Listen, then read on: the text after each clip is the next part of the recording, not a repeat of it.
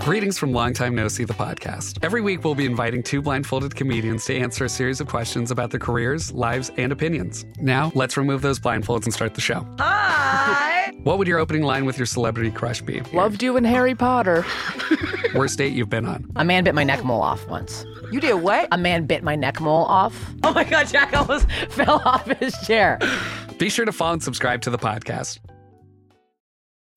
When you need mealtime inspiration, it's worth shopping Kroger, where you'll find over 30,000 mouth-watering choices that excite your inner foodie. And no matter what tasty choice you make, you'll enjoy our everyday low prices, plus extra ways to save, like digital coupons worth over $600 each week. You can also save up to $1 off per gallon at the pump with fuel points. More savings and more inspiring flavors make shopping Kroger worth it every time. Kroger, fresh for everyone. Fuel restrictions apply. It's easy to hear your favorite artist on WFPK from wherever you are. Listen on your smart speaker, live stream from our website at WFPK.org, from Louisville Public Media.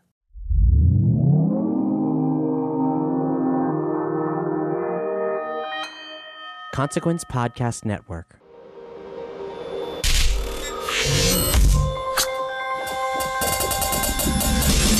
Welcome to another edition of Kyle Meredith With. It's the interview series presented by WFPK at WFPK.org. Consequence and the Consequence Podcast Network. Thank you so much for making your way here, checking out the series. Please hit the subscribe button if you're not already a subscriber. I put out 3 new interviews every single week, so it's a great way to keep up with your favorite artists, discover some new ones, know what's happening in the music world. And of course, you can find us at all the usual podcast spots like iTunes and Apple Podcasts, Spotify, Acast, Podchaser, NPR, or YouTube, where you'll also find the video version. I'm Kyle Meredith. Today, my guest, Tim McElrath from Rise Against. We're going to be talking about the new album, Nowhere Generation. It's the Chicago punk band's 9th album. We get into who the Nowhere Generation is and who these songs are directed at, how the American dream and what it means and stands for has changed over the years, and what the older generations have done to the earth and society. McElrath also will take us back to their mainstream breakthrough, Swing Life Away, how it gave the band permission to write softer songs like this LP's Forfeit. We also hear about their eventual plans for Ghost Note Symphonies Volume 2 and the hope that ultimately grows from their songs' dark places. Let's do this, discussing Nowhere Generation. It's Kyle Meredith with Rise Against. Hey, how we doing? So first off, congratulations not on just putting out another amazing record, which is no small feats when you're this far in your career. I know that's not a given, and you guys have done it. But it's also, as I'm reading here, the #1 on Billboard's Hot Hard Rock. So you've got a #1 record on your hands. Congrats. Yeah, it's pretty exciting. I think we're always just excited. Or I'm just always excited whenever you put the key in the engine and it still turns over, you know, and people are still digging it. So it's always a good thing. Well, I know you've had no shortage of material that you could have pulled from over the past few years. And I think as fans, I think a lot of us were really curious as to what that was going to be, which direction you were going to be. And what you decided to go for, I got to tell you, at once seems like it should have been obvious to me all along, but it was almost like you didn't go for the actual obvious stuff. You didn't go for the direct politics of the presidential, of what happened over the last 4 years. Mm-hmm. You sort of took this wide view, and I'll let you talk about it. I don't want to put words in your mouth, but who is the Nowhere Generation, and who is that directed at? Yeah, like you said, being an American political punk rock band for the last 4 or 5 years, there hasn't been a shortage of material to sing about. There's been a lot of actually low-hanging fruit to sing about. So I had to think about, like, well, what do we add to this conversation, and what should we be talking about, and where can our songs be helpful, you know, and not just kind of piling on to some of the problems.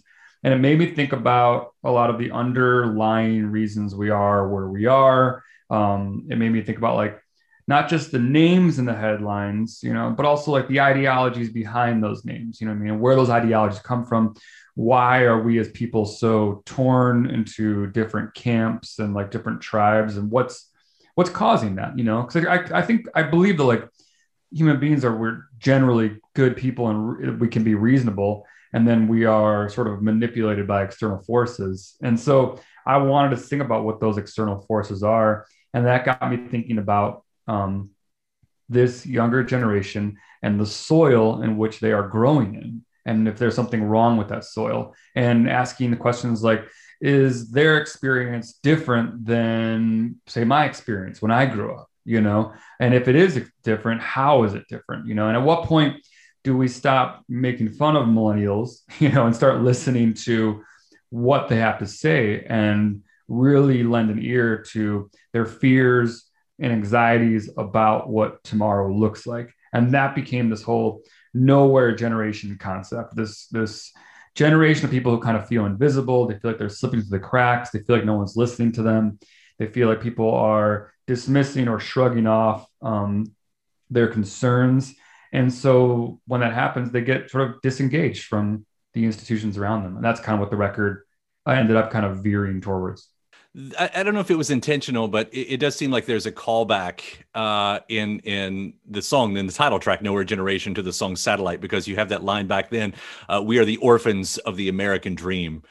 Yeah. And if that wasn't purpose, or if it's not, I would be curious, like, how has your view of what the American dream has meant changed for you? Yeah, I mean, when I grew up, like a single income family could live a middle class lifestyle in America, right? Is that true today? That's a question that we have to ask. And oftentimes the answer is no. Like when I grew up, we weren't throwing around terms like concentrated wealth and the 1%, which are now kind of household terms now. There has been a shift.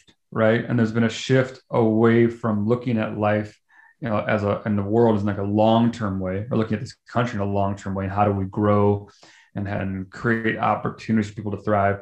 And if the shift has been to more of a short-term thing, like, now, how do we make as much profit as we can for as many shareholders as we can? And that disconnect, I think, is one of the things that is the impact is falling on young people, and it's falling on future generations. We're looking at downward mobility instead of upward mobility, and that's something that nobody wants to see. And so that's something I think we need to start talking about and addressing. It's interesting. You and I are only 2 or 3 years different. You just got me by a couple of years there, I think. Okay. And it is, because growing up, like, that was still parts of where I came from. I mean, I'm from rural Kentucky in the middle of it, it's a small place, but you still heard about that. I was still to an age where I was living off of my older siblings and my parents' reruns and everything. So I was getting that. So the American dream was still being sold to me at the time of also Reaganomics and everything. The trickle down wasn't happening, and we saw that. I mean, and now seeing that the younger generation is just like, oh, to hell with this, is not all that surprising. But for folks my age, it has been a bit of reckoning that's had to come along with that. Yeah, like you got to put yourself in the shoes of somebody who keeps getting the goalpost moved on them. You know what I mean? Somebody who's running the race, they're doing what they need to do. They're working, they're going to school, they're paying off loans, and like they're going as hard as they can, and the finish line just keeps moving, And so when that happens to somebody, they react the same way we probably all would react. They'd eventually just put their middle fingers up and be like, wait, this wasn't part of the deal. This wasn't part of the contract. I agree to do my part. Now, where is the other part? And so it's hard to blame young people or I keep saying young people, but like people our age are going through this, people older than us are going through this. It's hard to blame them if they start to feel detached from the institutions around them that are meant to help them thrive. That's why we exist in some sort of civilization, some sort of society. It's why we decided not to be just cavemen. We decided to actually organize. It's why we all agree to stop at red lights when they turn red, so the other person can go. We do this. We make compromises to exist in these societies, and the idea is that if you stop at the red light and let the other person go, eventually you're going to get your turn. That's why you do it. It's something we just understand. And sometimes people just aren't getting their turns, and they're thinking, I've been at this red light for a long time. So you want to be a rock and roll star? No? Well, how about a podcast star? Well, as it turns out, there's a new all-in-one platform just for you. It's called Anchor, and it's the easiest way to make a podcast. And check this out, it's free. There's creation tools that allow you to record and edit your podcast right from your phone or computer, and then Anchor will distribute the podcast for you so it can be heard on Spotify and Apple Podcast and, everywhere else in podcast land. And what's even better, you can actually make money from your podcast. Go figure. No minimum listenership on that. It's everything you need to make a podcast in one place. So go ahead. Download the free Anchor app right now or go to anchor.fm to get started. So what are you waiting for? Podcast stardom is within your reach. So when you approach it in the songwriting then, getting to this actual album, I think one of the surprising parts, it's maybe surprising is not the right word, but the fact that you use the word we. I mean, you're talking about someone younger than you. You're talking about another generation. And I understand that you're coming at it maybe from an anthem point of view. Like this is the moment everybody gets to sing it live. Yeah. But is there some kind of, compromise when you're writing that you sort of put yourself with, and I know not like I is not always the artist in a song. Like that's a rule and everything. But when you're using that word we in these moments, is there sort of a compromise for you within that? I don't think about it that much when I'm writing the song. You're right. It was like an anthem of sorts. I guess I always picture these songs when I'm writing them, I picture playing them. I picture playing them live. You know what I mean? I picture that show and being on that stage and having the people in front of me singing the songs back with me. And when that image is created in my head, like the word we just comes out. It's like, we're all in this together. We are this community, because it's like, it's more important to me to like see your lips moving, you know what I mean? And to see you singing it along than it is for me to be singing, that's what I'm trying to connect, you know what I mean? And so I guess like without overthinking it, like that's what I was trying to do when I put it together. I do think there are those moments in there that hit closer, I guess, to our group, our era and our generation sooner or later, maybe the most obvious one to me. Although, do I remember reading that you didn't exactly write that as an indictment to what we've done, but it does feel like that. Yeah, it's one of those things where, it's one of those classic tales of like, eventually you'll have to pay the piper. You know what I mean? This is coming, like this is happening, whether you want it to happen or not. Well, you can debate it, all you want, but this is going to happen. We're going to have to grapple with these things, especially if we are no longer committed to really solving these things. Then we're going to have to figure out like, well, what is the world going to look like in a less equal place, a place more degraded environmentally, all these things, just as we have this impact on the world around us. Well, on the flip side of all this, there is a really gentle moment. Again, I don't know if that's the right word, but it's a forfeit. I mean, now we get to the ballad.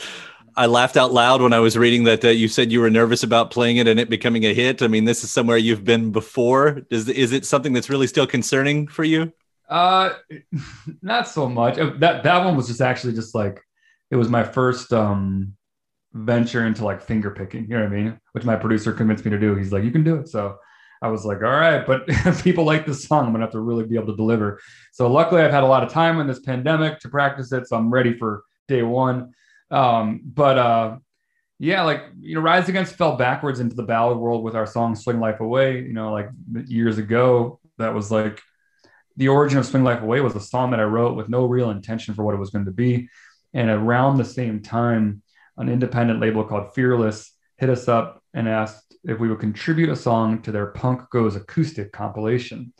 And we were still on our first record, and so we gave them that song, and I guess the word now would be viral, like the song got a lot of attention. It came out on our major label debut, and then it went from there, and which was crazy because it wasn't our intention. But what was great about it is it then gave us permission to do songs like that for the rest of our career, because people embraced it. They saw that this is still Rise Against. This is still Rise Against DNA, like in this song. And so we did songs like People Live Here and Roadside and Hero of War. And then the latest acoustic song is Forfeit. So I like that we've always been a band like that's been unafraid to like pull out every weapon we have in our utility belt, you know? It's interesting when I hear Swing Life Away, because it's not a song that I hear every day, but every now and it'll come on. And I don't know why. I don't know why my brain's got this block, but I'm like, oh, right, this is just acoustic, because in my head, I hear that song as like the full band version. Like it's still like it's the reverse Ghost Note symphony in my head. Like, I don't know if that can ever happen, you know, but I love that. Well, it's great because a song should be a feeling, you know what I mean? Like it should give you a feeling. That's what it's about. You know what I mean? Like I read, you read like a record review or something down there, describe like a band's origins or roots, and then they describe like what they sound like, and then there might be a disparity between the two. And to me, it's like, but we're just trying to create something that makes you feel the same way we felt when we heard our favorite bands. And so that's what we're talking about when we're talking about influence. I'm not talking about like stealing chords, you know what I mean? And like going to the same producer and trying to sound like somebody else. We're creating a feeling. The Ghost Notes have continued. You've done a version of the title track to Nowhere Generation. I did think a lot of us thought that maybe Volume 2 was going to be the next follow-up, but was that ever in the plan? I mean, you name something Volume 1, you know you're setting yourself for people like me going, so when's the next one? Right. Yeah, that was a great way to like, I think hold ourselves to it too. You know what I mean? It was like, because when we made that record, it started as going into a studio to do 2 or 3 songs that were just going to be like bonus something. And 2 or 3 turned into 6 turned into 8. Next thing you know, we had like, 10 or 11 songs. We're like, wait, this is actually like a record, But honestly, like the 10 or 11 we were still talking about like, 5, 6, 7 more, but we only spent 12 days on it. And so instead of capping it at that, we're like, you know what, let's put a pin in this. Let's come back. Let's leave these ideas on the table, get more ideas from our fans, see if they like this thing, and if they do, let's come back one day and reopen this can of worms and get back into it. So was it going to be our next release? I mean, 2020 was a year turned upside down. So there were definitely times everything was on the table at one point, and is it something that we'll look at in the future? Absolutely. We still talk about it, and I'm just excited that our fans really did like embrace it and not just kind of like move on. Like they still talk about it, and it's great to hear how people reacted to it. I mean, all of my favorite songwriters, I think that's the way they write. I mean, even, stretching back, Bob Dylan, I mean, he'll write 5 different versions of one song and they're all completely different, Right. and so many artists to do after that. The idea of what a song can be, and that the one thing that you write can be so many different things if you choose that, the sliding door scenario, the fork in the road, whatever. But hearing you all do this, getting that other version, I mean, that's something really special that I love as a fan anyway. Yeah. Like I'm a believer that like a great song should be able to be deconstructed and played around a campfire for years to come. You know what I mean? You can do it. We can do it with a full stack of Marshalls at full volume and like blast your ears off while you dance in front of us. That's great. But you should be able to strip it down. And that's where it really, you test how good it really is. Well, it's evidence in this newest set on Nowhere Generation, Tim. It's such a powerful set, and it's an important statement that you're making, as you have done time and time again. I've been curious what activism will look like in the post Trump world, and hearing things like this. I mean, this is sort of the hopeful spot for me in a time where, my God, we've needed to be hopeful for a long time. So thank you for what you're doing. Absolutely, we have that hope. It's laced in our songs. There's our songs might take you to a dark place, but they'll never leave you there. There'll be breadcrumbs on leading you out, and that's something that will always be a part of Rise Against, because it's a part of who we are. I know it's a part of our community of fans. It was a pleasure talking to you. Congrats on this one, man. Thank you so much. Yeah, thank you. Thanks to all your listeners. We appreciate all of the love. A big thanks to Tim. The new Rise Against record is called Nowhere Generation. Thanks to you for, again, checking out this episode. Please hit that subscribe button so you can keep up with all of the interviews that we put out every single week. New ones every Monday, Wednesday, and Friday. Then after that, head over to WFPK.org, where I do a show Monday through Friday, 6 p.m. Eastern, an hour full of song premieres, music news, anniversary spins, bonus interviews, Monday through Friday, 6 p.m. Eastern at WFPK.org. Consequence has your music and film news. You can also find me on the social media spots, including Twitter, Instagram, Facebook, all three of them at Kyle Meredith. I do hope you like and follow along, and be sure to say hi when you do. That does it for another edition of Kyle Meredith. I'll see you next time.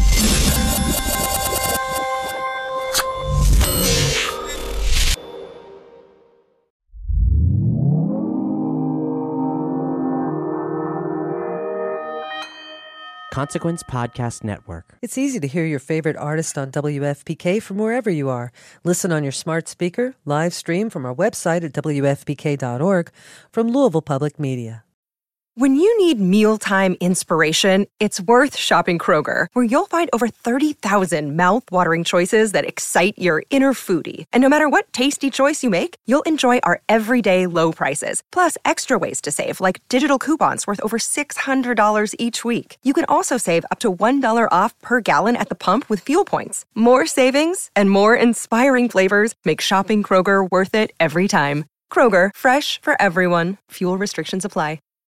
When you need mealtime inspiration, it's worth shopping Kroger, where you'll find over 30,000 mouth-watering choices that excite your inner foodie. And no matter what tasty choice you make, you'll enjoy our everyday low prices, plus extra ways to save, like digital coupons worth over $600 each week. You can also save up to $1 off per gallon at the pump with fuel points. More savings and more inspiring flavors make shopping Kroger worth it every time. Kroger, fresh for everyone. Fuel restrictions apply.